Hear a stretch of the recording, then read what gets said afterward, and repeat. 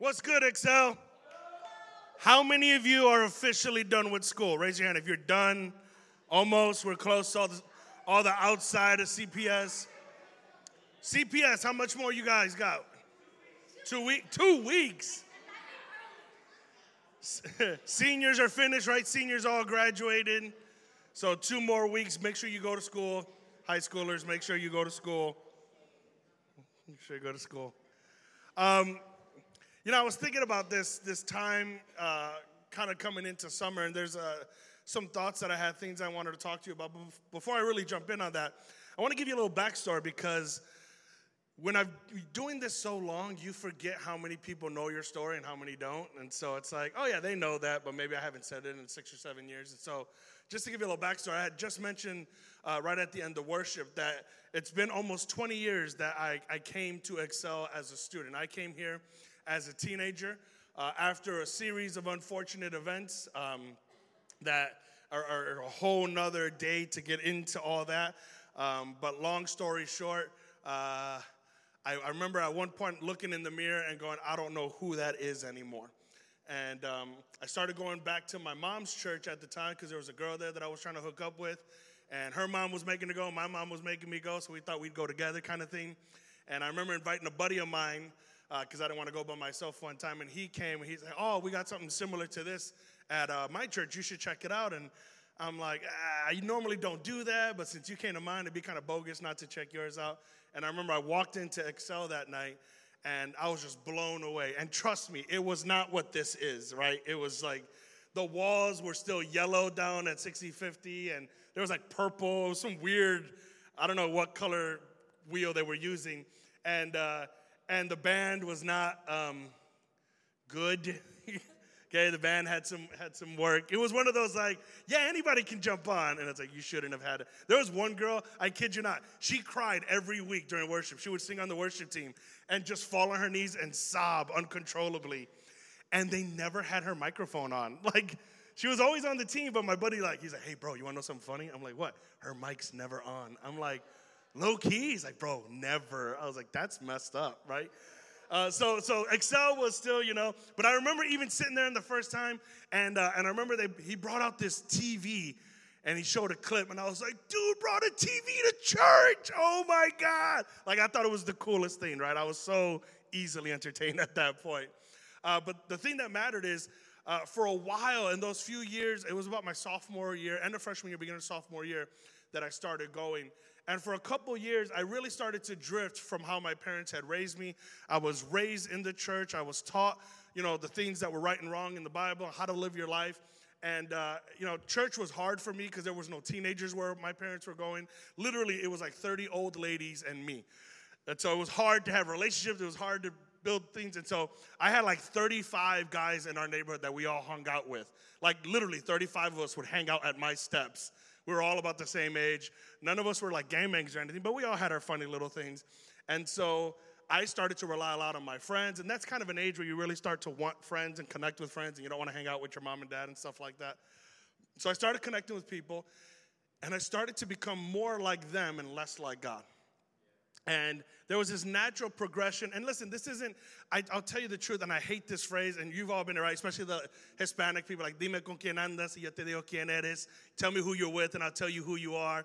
And you always roll your eyes like, oh, my God. Like, I don't like your friend. Stop hanging out with that person. And I'd always get mad. I'm like, you don't even know them, right? And so there's this feeling that whenever somebody brings up that word peer pressure or that impression, we naturally, if we're honest, we kind of get mad because we have this idea that we're not susceptible to that. Like, nobody controls me. I do what I want.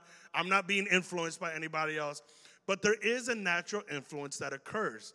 Some stuff that you don't even pick up on, for example, your language, how you speak, right? Your accent is a direct relation to the people you are hanging around. So we have an accent here in Chicago. We don't notice it because everybody else is from Chicago. But if you were to go to like England, or if you were to go to another part of the United States, like New York or the West Coast, they'll notice your accent. And so when I travel to speak in places, people always make fun of my accent. I'm like, I don't have an accent. And they're like, yeah. And they always make it sound like this, like, I'm from Chicago. And I'm like, I don't sound like that. You sound like you're holding your nose when you talk, right? But we do. We say things like this, right? When you need to pee, where do you go? You go to the bathroom, right? Okay? Europe, it doesn't say bathroom. What does it say? Toilets. So when you go to, like, if you're at the airport, if you land somewhere in Europe and you want to find a bathroom, you don't look for a bathroom sign. It says toilets. And I'm like, that just seems rude, right? Like, that's where the toilets are at. But that's part of our vernacular, right? What am I wearing right now? These are what? What kind of shoes? Gym shoes, right? They don't call them gym shoes other places. They call them sneakers, or they call them trainers, or they call them something else, tennis shoes.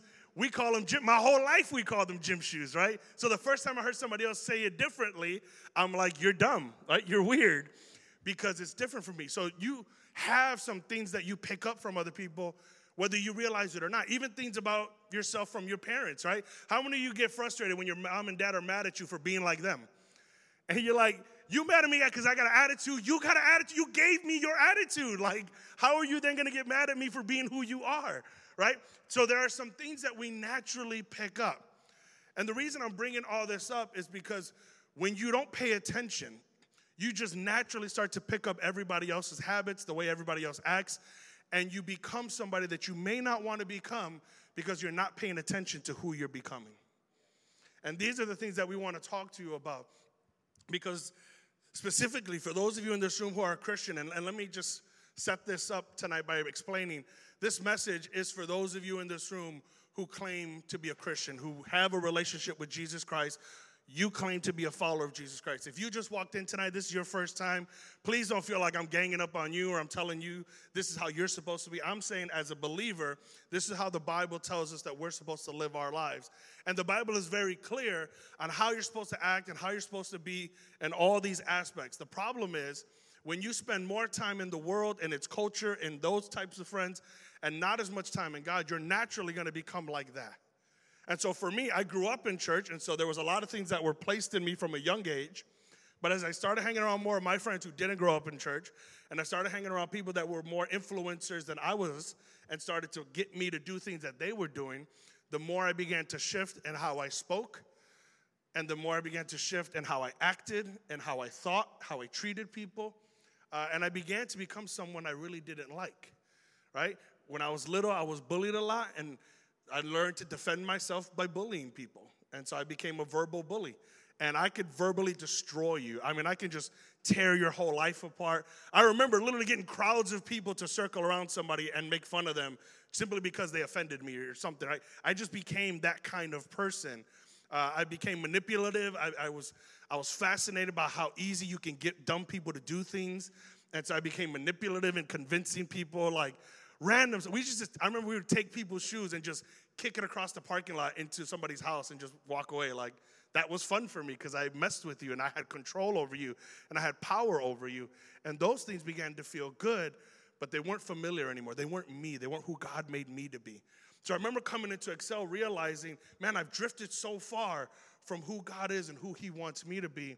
And it really messed with me, especially because, and I'll tell you the longer story, right up before I came to church, I almost tried to kill a guy. So that's when I realized, I should probably go back to church. Like, I got to a point where I had a gun in my hand and I'm ready to go do something that I would have regretted for the rest of my life. And so that reminds me of something in the book of Daniel. If you have your Bible, we're going to look at the book of Daniel. We're going to look at one of my all-time favorite stories from when I was a child. And in the book of Daniel, the people of God, if you read the Bible, especially in the Old Testament, you're tracking this story through this chosen people of God, the Israelites. Now, I don't know why God chose the Israelites. He could have chose the Egyptians. He could have chose the Puerto Ricans, but he chose these guys, right? For whatever reason, he had to choose somebody. That's who he chose. So he chose the Israelites because you got to have one person to tell the story through. It's like when you're watching a show, right? Let's say you're watching a show about school, and the same 4 students are in the show. Obviously, there's all these other kids in school, but you don't care. You're following the story of those particular main characters. So the main character in the Old Testament, more often than not, is the nation of Israel. Now, the nation of Israel is supposed to represent us. A lot of the dumb things they did, we still do. And at one point, they were being rebellious. They weren't listening to God. They were doing their own thing.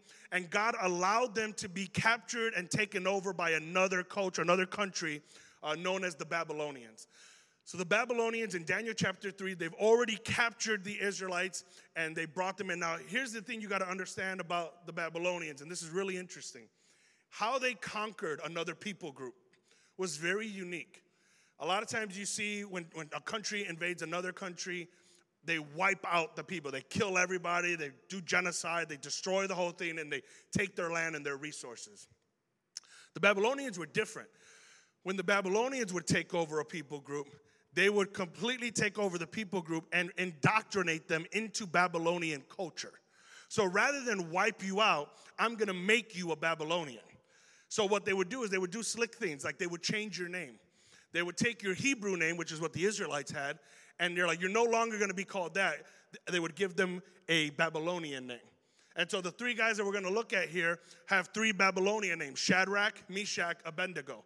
These weren't the names that they were given at birth. These weren't the names that they grew up with. These are the new cultures that have been placed on them. So why is that important for you and me? I don't think it's any different than what the world is doing today. The world, for those of you who are Christians, instead of trying to eliminate you, instead of trying to get rid of you, it's easier to just indoctrinate you.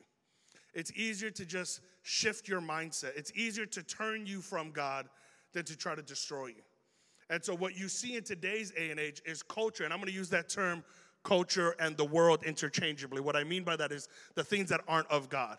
What you see culturally and in the world is this constant aggression towards God. And we've all seen it, right? Whether it's online or in person. It's almost scary to admit that you're a Christian. It's intimidating to stand up for biblical things because you're worried that the culture is going to attack you because you don't have the same mindset that they do. And that's an interesting thing because I think it's funny how culturally they speak tolerance unless it's against what they believe. And so when you stand up for something biblical, when I was growing up and I would say things like, you know, hey, I don't drink. Why? Because I'm a Christian and I have an example that I'm supposed to live by. People all made fun of me. People all tried to get me to drink. People would do weird things. I remember one time I was at a party and everybody knew that I was saving myself for marriage. And so they locked me in a room with a drunk girl and said they wouldn't open the door until I slept with her. And I remember thinking, that's rape, bro. Like, that's weird. And I just sat there and she fell asleep and I just sat on the floor and waited for them to open the door for me. Like, that's the kind of aggression that at times you can find. But I think in today's age, you're getting it even more. If you step out of line of what the entire culture thinks, you're going to get attacked. So what happens with most Christians is we don't say anything. We stay silent, and even more, we tend to agree, and we tend to take on the philosophies of the world and ignore what God's word is saying. So let me break down this story real quick as we can get into it. What's happening right now in Daniel chapter 3 is there's a king of Babylonia known as Nebuchadnezzar. Nebuchadnezzar has been convinced by some of his aides to build a statue for himself and set up a new law. The new law was this, that when the music played, when the trumpet sounded, everybody was to bow down and worship his statue. Everyone was to bow down and give praise to his statue. Now, bowing down is the universal symbol of submission. I am submitting to your authority. I am submitting to you as my God. That was the symbolic gesture. That was what they were supposed to do. The Israelites knew part of their commandments were you are to never have any God before me. You can't worship another God ahead of me. So this was a big no-no for the Jewish culture. This was huge. And yet, this is why the Nebuchadnezzar was convinced to do this, because the guys who did it were trying to get those guys in trouble. And so let's pick up on this story in verse 4. It says, then a herald shouted out, people of all races and nations and languages. Why do they have all these different cultures? Because these are the people that the Babylonians have taken over. Listen to the king's command. When you hear the sound of the horn, flute, zither, lyre, harp, pipes, and other musical instruments, bow to the ground to worship King Nebuchadnezzar's gold statue. Anyone who refuses to obey will immediately be thrown into a blazing furnace. So at the sound of the musical instruments, all the people, whatever their race or nation or language, bow to the ground and worship the gold statue that King Nebuchadnezzar had set up. So let me just pause again. So here's the decree, right? When the music plays, no matter what background you have, no matter what you believe, from now on, your God is Nebuchadnezzar. So you will bow down to him. This is what the law is saying. If you don't do it, we're going to kill you. And the method of death is they're going to take you and throw you into a big fire pit, a fiery furnace. So basically, it was a man-made, almost if you think like a dome, full of fire, and they'll throw you in there and burn you to death. So this is the threat that's going on, right? Now listen to what happens. So Nebuchadnezzar said up, but some of the astrologers went to the king and informed on the Jews. So you got some tattletales. They said to King Nebuchadnezzar, long live the king. You issued a decree requiring all the people to bow down and worship the goat statue when they hear the sound of the horn, flute, lyre, harp, pipes, and other musical instruments. That decree also states that those who refuse to obey must be thrown into a blazing furnace. But there are some Jews, Shadrach, Meshach, and Abednego, whom you have put in charge of the province of Babylon. They pay no attention to you, your majesty. They refuse to serve your gods and do not worship the gold statue you have set up. Now, let me pause right there. Notice Shadrach, Meshach, and Abednego. They were given jobs. They were put in charge of the province of Babylon. Like I said, the Babylonians would take over a culture. They would indoctrinate you into Babylonian culture, and then they weren't dumb. If you were smart, if you were sharp, they would take you as a good, strong, young leader, and they would give you Babylonian authority. They would give you a province to look over, some sort of authority. Why? To get you to be more of a Babylonian. And so Shadrach, Meshach, and Abednego, they were bright young men. They were very intelligent. They were strong. They were good leaders. So they were placed in leadership positions. These guys that are telling on them, they didn't like that. They were jealous of their position. So they set this whole thing up knowing that they were faithful Jews and would not bow down to this God. Okay? There's going to be a lot of times where God's going to give you favor, and in this culture, you're going to get great jobs, or you're going to get positions of authority outside of the church. You're going to be able to do things in your school. You're going to be honored, and you're going to get haters, people who don't like that you are succeeding in life, people who don't like that you're going where they wish they could go, and they're going to find whatever way they can to try to knock you down, and one of those ways is going to be to attack your faith. One of those ways is going to be to attack the core of who you're supposed to be. And so it goes on to say, they pay no attention to you, your majesty. They refuse to serve your gods and do not worship the goat statue you have set up. Then Nebuchadnezzar flew into a rage and ordered that Shadrach, Meshach, and Abednego be brought before him. When they were brought in, Nebuchadnezzar said to them, is it true, Shadrach, Meshach, and Abednego, that you refuse to serve my gods or to worship the gold statue I have set up? I will give you one more chance to bow down and worship the statue I have made when you hear the sound of the musical instruments. But if you refuse, you will be thrown immediately into the blazing furnace. And then what God will be able to rescue you from my power? Shadrach, Meshach, and Abednego replied, O Nebuchadnezzar, we don't need to defend ourselves before you. If we are thrown into the blazing furnace, the God whom we serve is able to save us. He will rescue us from your power, your majesty. Man, I just want you to see this. Like, can you imagine? They're standing in front of this king with guards in this throne in this intimidating moment where he's threatening them, where he's saying, I'm serious, I'm about to kill you if you don't bow down. And they stand up and go, bro, not going to happen. Not even trying. I will not do that. Bro, if you do it, the God we serve, he can rescue us from the fire. But then he takes it one step up. Listen, I love this part, right? The God who we serve is able to save us. He will rescue us from your power, your majesty. But even if he doesn't, we want to make it clear to you, your majesty, that we will never serve your gods or worship the gold statue that you have set up. What are they saying? Our God can save us. But even if he doesn't, we're never going to worship yours. We're never going to bow down to you. This is what it means to be a believer now.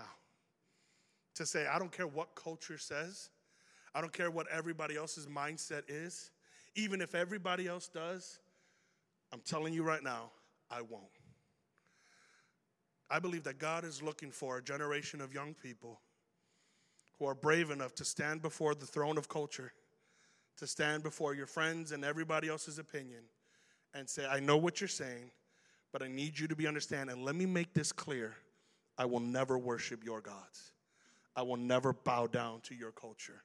I will stand for Christ in every situation. And if God rescues me, praise God. And if he doesn't, I'm doing it anyway. I mean, that is what it means to be a believer. And sadly, I think the problem that we're having is we have a lot of people who one day rose their hand in church and said yes to Jesus.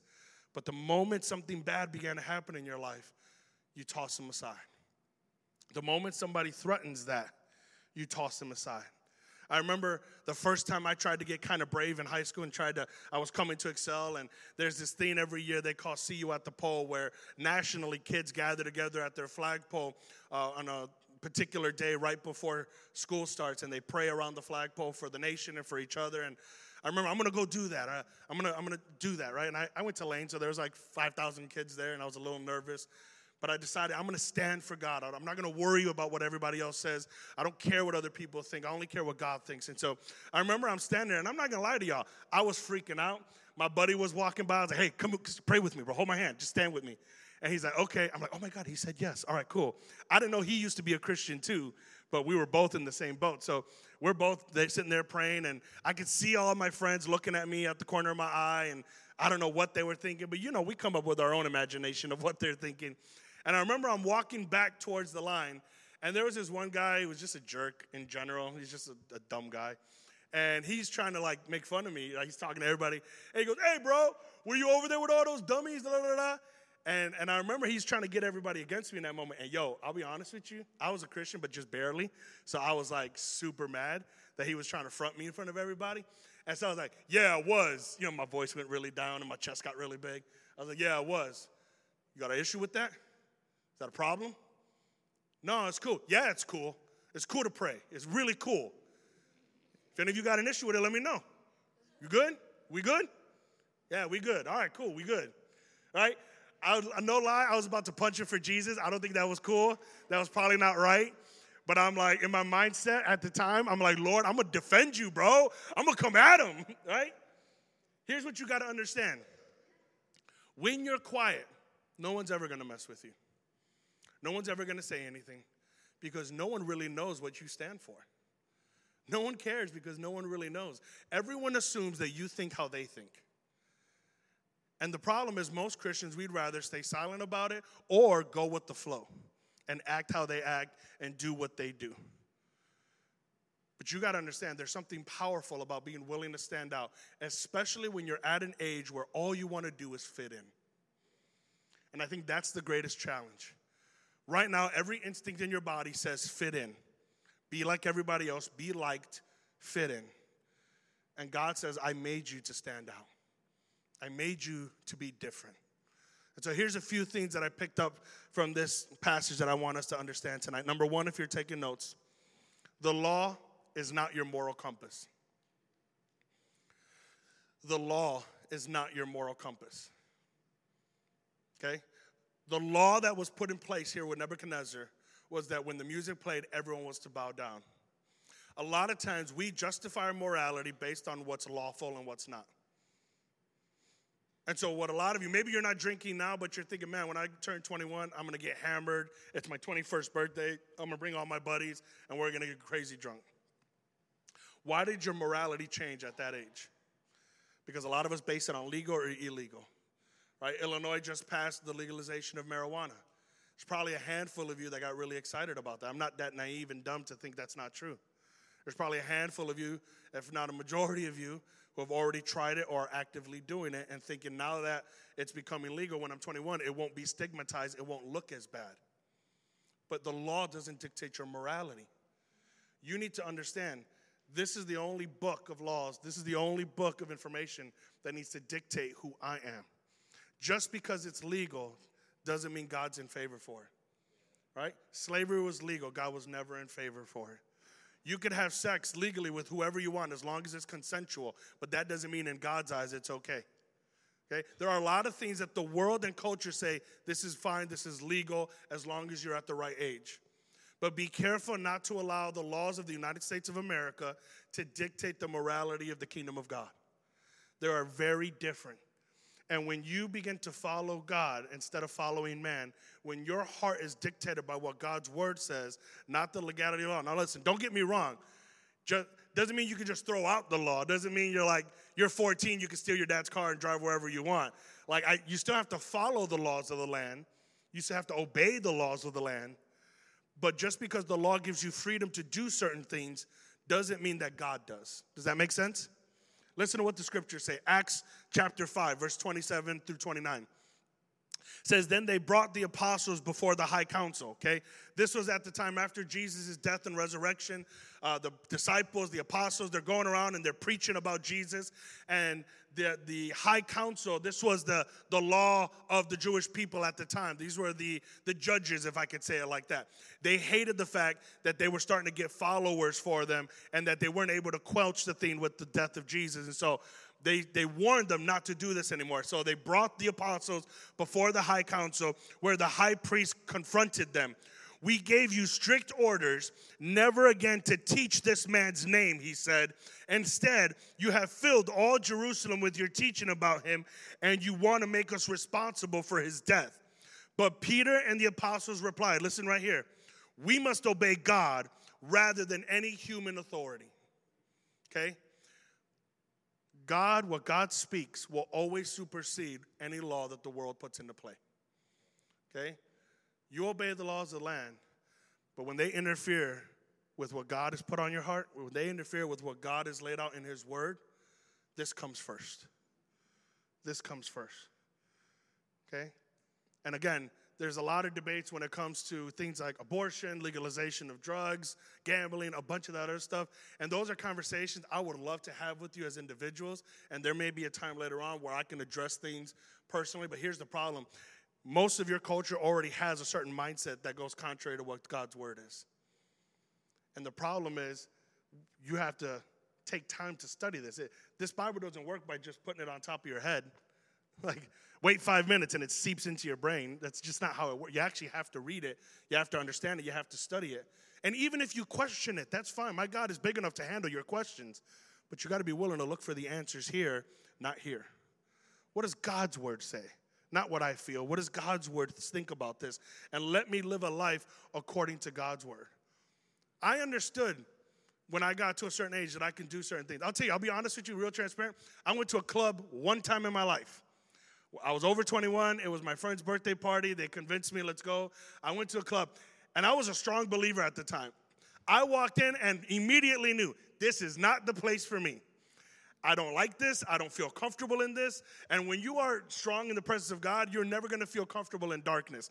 And just in a practical standpoint, it was loud. I was like, I can't even talk to anybody. This music is just blaring. And so I remember I was standing next to my friend. I'm like, this is really awkward. What are we supposed to do? And he's like, just go dance with that girl. You want me to randomly bump up against that random stranger that I don't know? This is what we're supposed to do? So literally, I'm standing against the wall like, this is weird. 4 or 5 people thought I was the bouncer because I was so uncomfortable in my face that I started thinking maybe I can get a part-time job here. Like, that would be kind of cool, throwing out drunk people. But I remember leaving going, never again. That place has nothing for me. That's not who I am. If you're comfortable in places of sin and places where things that God doesn't care about are being done, that says more about you than about them. I was uncomfortable, so I decided, you know what? That's not the place for me. If you notice in the story of Nebuchadnezzar, and I think this is an important key aspect, when the guys come to the king, the ones that are telling on them, they say, hey, you made this law. And then they go to say, but some Jews, okay? Some Jews infers that most Jews did bow down. When he says some Jews refuse to obey, if some Jews refuse to obey, then that naturally tells you that most of the Jews that were there bowed down. You have to understand that even in this room, a majority of you are going to go and do what the culture tells you. I'm not naive and dumb about that. A majority of you are not going to be willing to stand when it matters the most. But I am talking to some of you that are willing to do it. Some of you have to begin to understand what God's word says. And the ones who are willing to be the some, here's the second thing you need to understand. That your testimony supersedes your freedom. Your testimony supersedes your freedom. Let me explain what a testimony is, okay? If you've ever seen a court drama show, they bring a witness up to testify to what they've experienced and what they've seen. What the other lawyer will try to do is to destroy the character of that witness. If I can make you believe that that witness is not credible, that you shouldn't listen to that witness, that they're a liar, that they're immoral, that they don't live up to it, then it's less likely that you'll convict my client because you won't listen to the witness. Okay? God has placed you as witnesses to him on this earth. You are supposed to be the witness to say, listen, I've experienced Jesus Christ as my personal Savior. I have experienced what it means to be in the presence of God. I have seen what God can do. I've witnessed miracles that God has been able to accomplish. I've read his word. I am a witness, and I have come to testify, to tell you what I've experienced. What the rest of the world is going to try to do then is to damage the character of your testimony. So for me, as a Christian, growing up, I understood part of the reason why I don't smoke and I don't drink and I don't have sex before I get married and I live in a way that honors God, and I cursed for a long time and I tried and worked on not doing that. Could you imagine if I never fixed that part? This would be a much more popular podcast. But it would have been hard, right? So these were things that I worked on. Why? Because my testimony mattered. Because it mattered to me about bringing friends to church.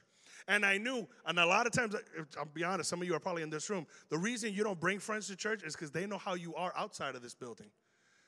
And so when you bring them here, they're looking at you like, well, why are you two different people? The other day, I hung out with Valerie and some of her friends, and I asked her friends, who is she at school? And they're like, she's just as quiet. She got secrets. I'm like, I know she got secrets. We're going to find them out. But why did I ask that? Because who she is at school determines why somebody else would come here. If they can't trust in the validity of who you are, they're not going to trust anything you have to say. I've told y'all before, I met a nutritionist one time, and she was bigger than me. I was not going to listen to her. When she told me, limit yourself to one tortilla, I said, you limit yourself to one tortilla. How you going to tell me? I ain't trying to be bogus to her, but at the same time, your testimony is damaged when you don't live up to it. Your testimony is damaged when you're not willing to be the example of that testimony. And so here's something you got to understand. 1 Corinthians chapter 8. In this passage, Paul is talking to the church in Corinth, and he's dealing with an issue that they were having, okay? What was happening was a lot of the people that got saved in Corinth, they worshiped these false gods, these other idols, and what they would do is, in that area, they would bring meat as a sacrifice to these idols or these statues, and then after a while, that meat would be taken and sold in the market. And the ones who got saved, they were like, I can't eat that meat because it was worship to idols, right? Or a lot of the Jews, I can't eat that meat because it was worship to idols, because culturally, that's what they always believed. Now, Paul understood, there's no such thing as those gods. They're not even real. It's fake. The meat is fine. You can eat it. It's good.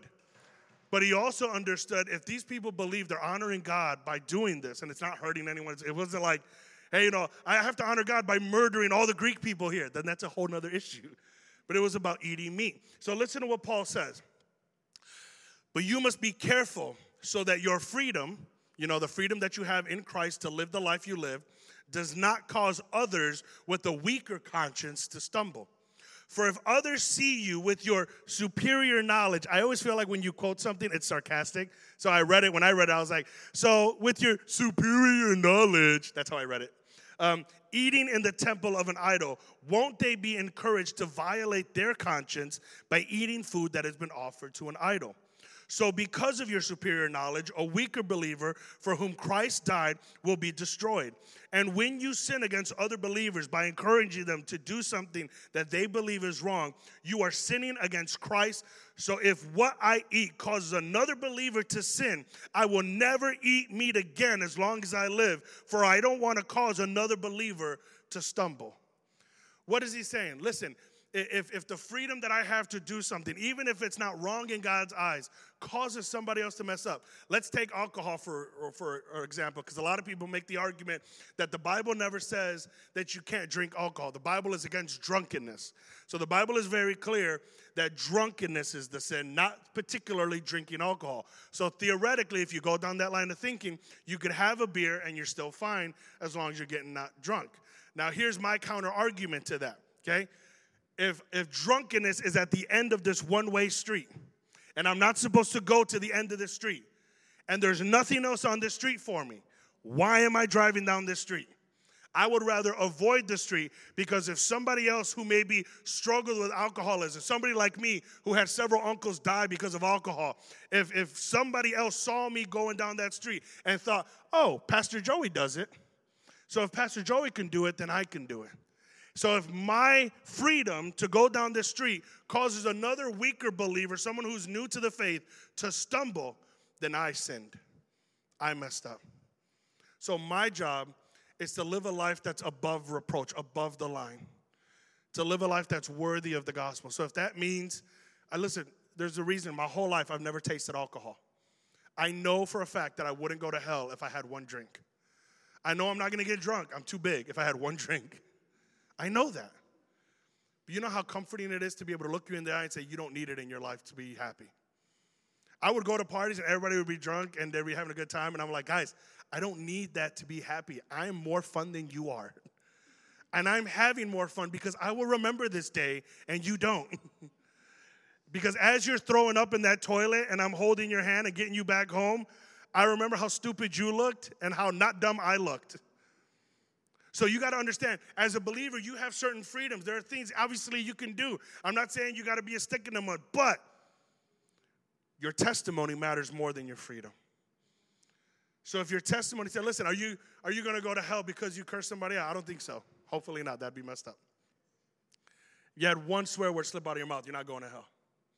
But again, if I'm up here going, man, this mother, and I start just, how many know that'll be an awkward sermon? Some of you are like, yo, that sermon will be lit though, right? But it would be weird to hear the pastor swearing. It would be weird if instead of water in this bottle it was vodka, you'd be like, pastor's acting a little too fun today, right?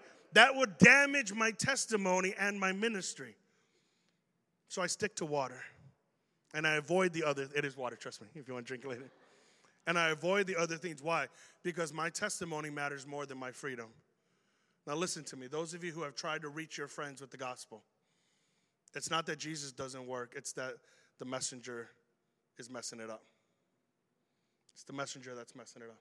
If somebody delivered me my paycheck and the one knocking on the door wasn't a mailman, I wouldn't open the door. Low key, I don't know about y'all, I don't open the door if you didn't call or text me first. So when someone randomly rings my doorbell and my wife's like, are you expecting somebody? Nope, don't open that door. 7 o'clock at night, somebody rings the doorbell. I don't open the door. I get the bat. Just in case. I ain't waiting on nobody. Right? And so if you, the messenger, don't look the part, you're not going to be able to deliver the message.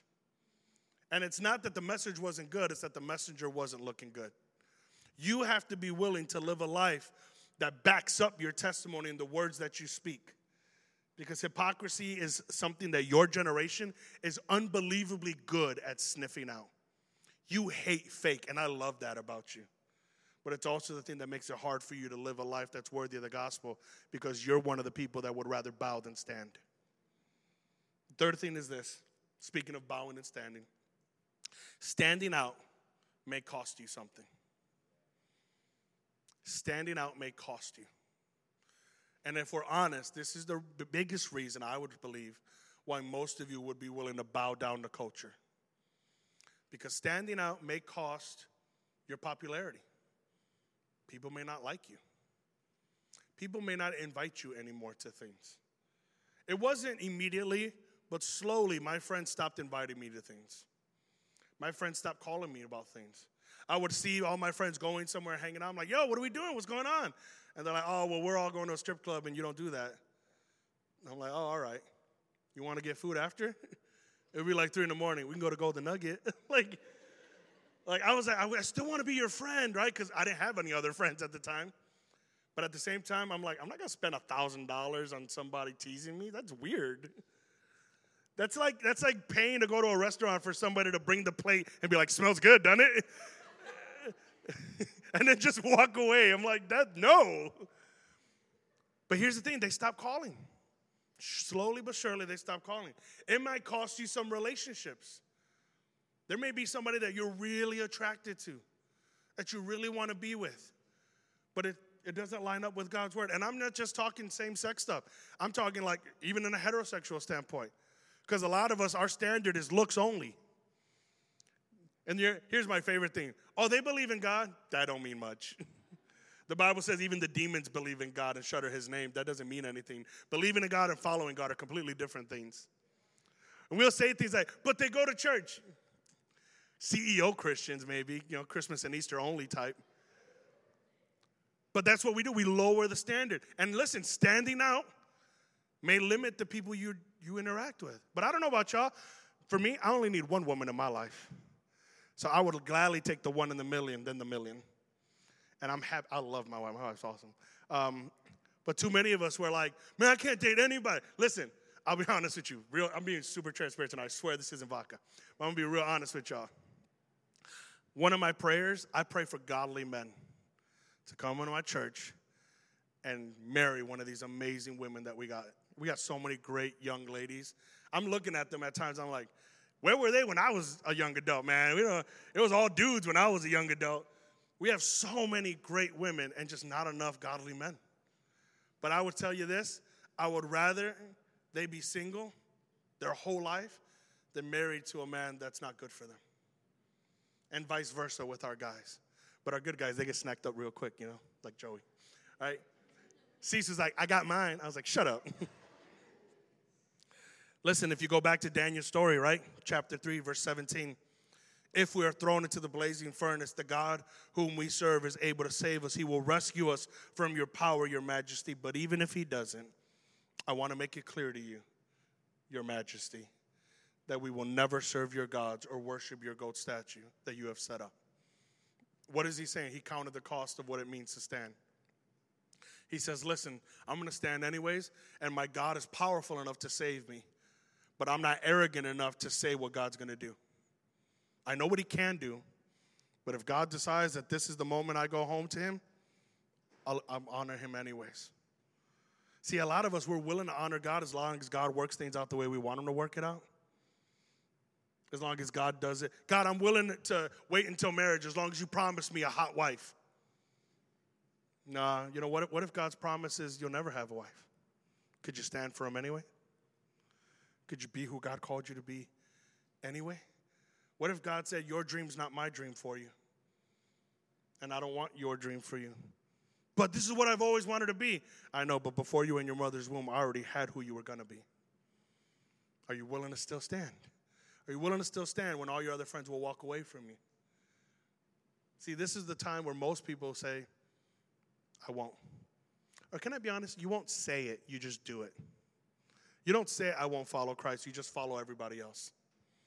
You won't say, I won't stand up, you just bow down.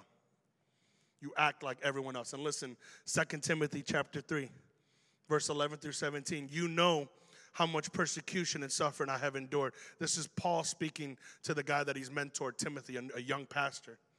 Now, Paul, in the New Testament, he wrote a lot of it, so we get a lot of insight into Paul's life. Paul suffered a lot for being a Christian. Before he was a believer, he was somebody who persecuted, who hunted down Christians. He was the culture. He was the world. God struck him down, converted him, opened his eyes to who he was always called to be. But it wasn't without suffering. As a matter of fact, Jesus said it. He is my chosen one who will suffer on my behalf. Paul's life was set up to suffer. And suffer he did. He was beaten. He was whipped. He was cast off. He was in the open ocean, shipwrecked for a day and a night. He was thrown off things. I mean, I'm telling you, he was stoned multiple times. He was whipped. They did this thing called 30 minus 1, so 29 lashes. And the reason they would whip you 29 times is because on average, you would die at 30. So they were literally whipping you within an inch of your life. He did that 3 times. Could you imagine the scar tissue on Paul's back? Could you imagine how jacked up he probably looked? So he's telling Timothy, listen, you know, you've been with me, you've heard it from me. You know how much persecution and suffering I have endured. You know all about how I was persecuted in Antioch and Iconium and Lystra. But the Lord rescued me from all of it. Yes, everyone who wants to live a godly life in Christ Jesus will suffer persecution. Are you hearing me, young people? Everyone, including you, who want to live a godly life in Christ Jesus will suffer persecution. And at the same time, but evil people and imposters will flourish. I don't know about you, but that does not seem like a good sales point for being a Christian. Hey, all of you, you're going to suffer. And everybody who doesn't believe in God, they're going to do amazing. That's the kind of thing like, maybe I don't want to do this. Maybe I really don't want to be a Christian. But then he goes on to say, they will deceive others and will themselves be deceived. But you must remain faithful to the things you have been taught. You know that they are true, for you know you can trust those who taught you. You have been taught the Holy Scriptures from childhood, and they have given you the wisdom to receive the salvation that comes by trusting in Christ Jesus.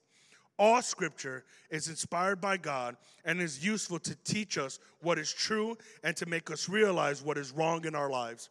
It corrects us when we are wrong and teaches us to do what is right. God uses it to prepare and equip his people to do every good work. What is he saying? You want to be a Christian? It's going to cost you. You want to stand for Christ when everybody else bows down? It's going to cost you. It's not easy, but it is worth it. Why? Because you've seen the truth. Every one of you who have said yes to Jesus Christ, I need you to understand, you got ruined. Ruined because you've seen the truth. Now you can walk away from God and ignore him, but you will always feel it. You'll always know, I can't go that far.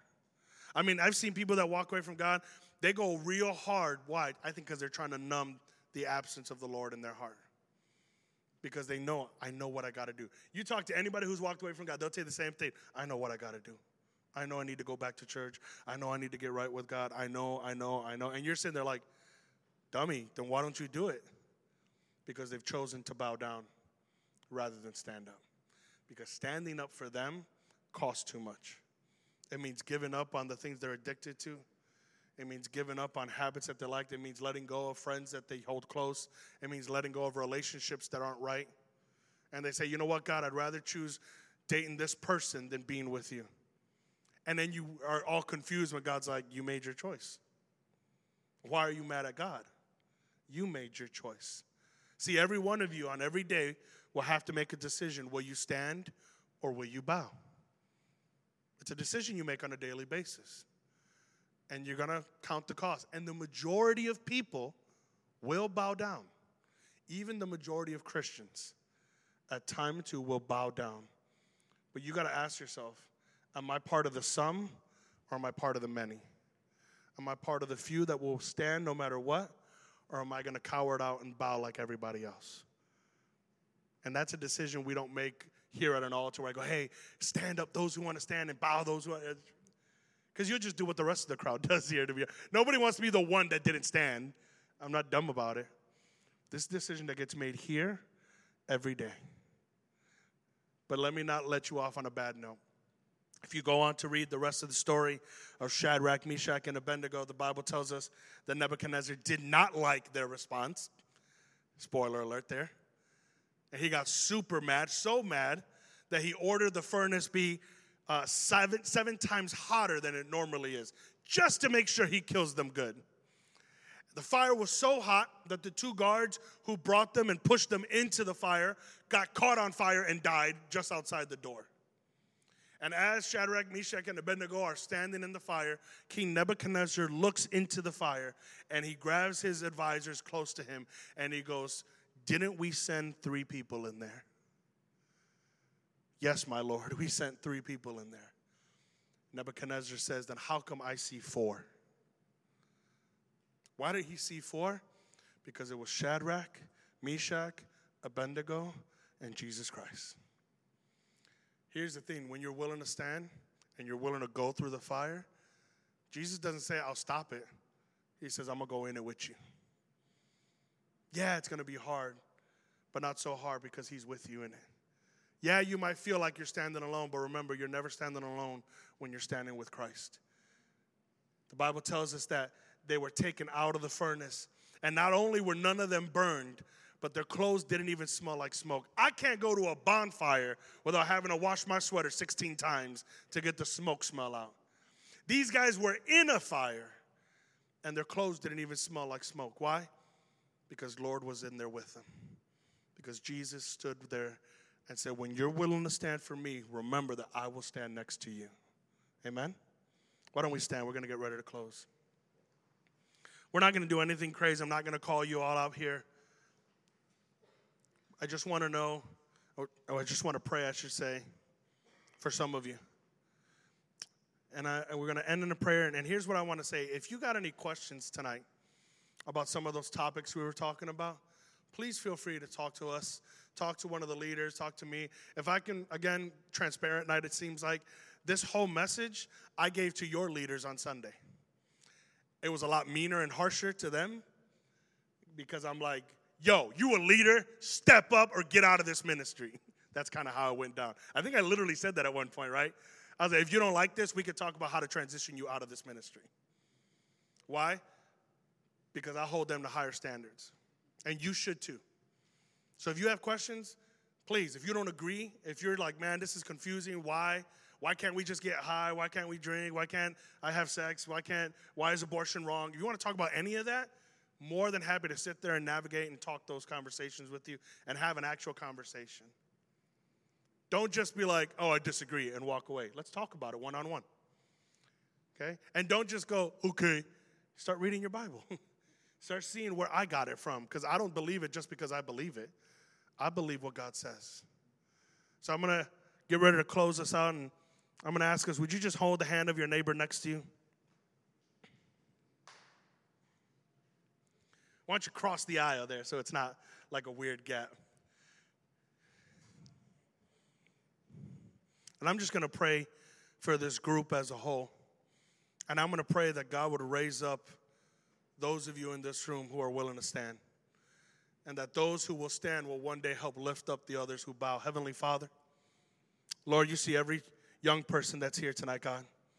You understand the challenges and the temptations that they have on a regular basis. You know how the enemy wants to attack them. You know how the enemy has tried to get them to bow down to culture, God. You know how even just our friends who are hurting try to get us to hurt with them.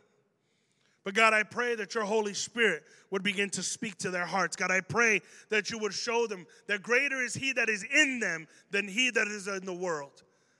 God, I pray for a generation of young people that'll stand up and stand out, that'll not be afraid of what other people say, that'll not worry about what other people do, that'll not bow down to other people's intimidation. God, I pray for a generation that'll say, even if God doesn't rescue me, I will still stand, and I will make it clear that I will never bow down to what everybody else tells me to do. Father, I pray that your voice would be the loudest voice in their heart. God, I pray that you would help them to guard their testimony, so that they could courageously go and be a witness about the things that you have done in their life. God, I pray that you would use them for your honor and for your glory. And God, for those of us in this room who have made mistakes, who have maybe bowed down, I pray that you would lift them up. God, I pray that you would show them that it's never too late to stand for you, God, because you were always willing to stand with them. So, Father, we thank you for your word. We thank you for its message. And, Father, I pray more than hearers of it, God, we would be doers of it. We pray this all in Jesus' mighty name.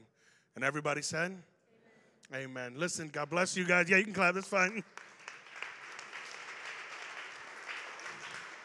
Hey, listen, couple more things I want you to understand. If you want this to work, this whole standing up thing, it takes you guys holding each other accountable. Because if your leader comes, if your pastor comes and you're like, hey, how come you're posting that on Facebook? Why are you doing that? I'll be honest with you. After a while, I ignore you. Like literally, I push the button to ignore you. I don't want to see your dumb stuff anymore. But if you guys can hold each other accountable, if you guys can say, hey, listen, I know you had quit for a while and you got back into it. Hey, I know your ex is trying to get back with you. Do you need to talk? Can I help you with anything? Can I pray with you? That matters more when it's from each other. That's why I wanted you to hold hands, because it's each other that's going to help you. Because when you hear it from me, you're going to be, oh, you're the pastor, you have to do that. It's like, well, you're my mom, you're supposed to think I'm cute, right? But when it comes from each other, it matters a lot more. So that's one. And then the second thing, Valerie and her group, they set up a little thing on Sunday, right? Sunday from 2 to 5, is it? 1 to 5. So if you're available Sunday to 1 to 5, there's this new Colombian, is it Colombian? Colombian empanada spot over on Irving Park, right by Austin. And so she has agreed, the owner of that restaurant, to donate 5% of everything. 10? Ooh, nice. 10% of everything purchased between that window and give it to our homeless ministry, Seeds of Compassion. And so if you get a bite to eat, you want to bring the family out between 1 to 5, we're going to post it up later so you guys can see it. We want to encourage you guys to come out. Valerie's done a lot of work to help set that up. And Amen. We want to see God do something great in that. Amen. Amen. God bless you guys. We love you, and we'll see you next week.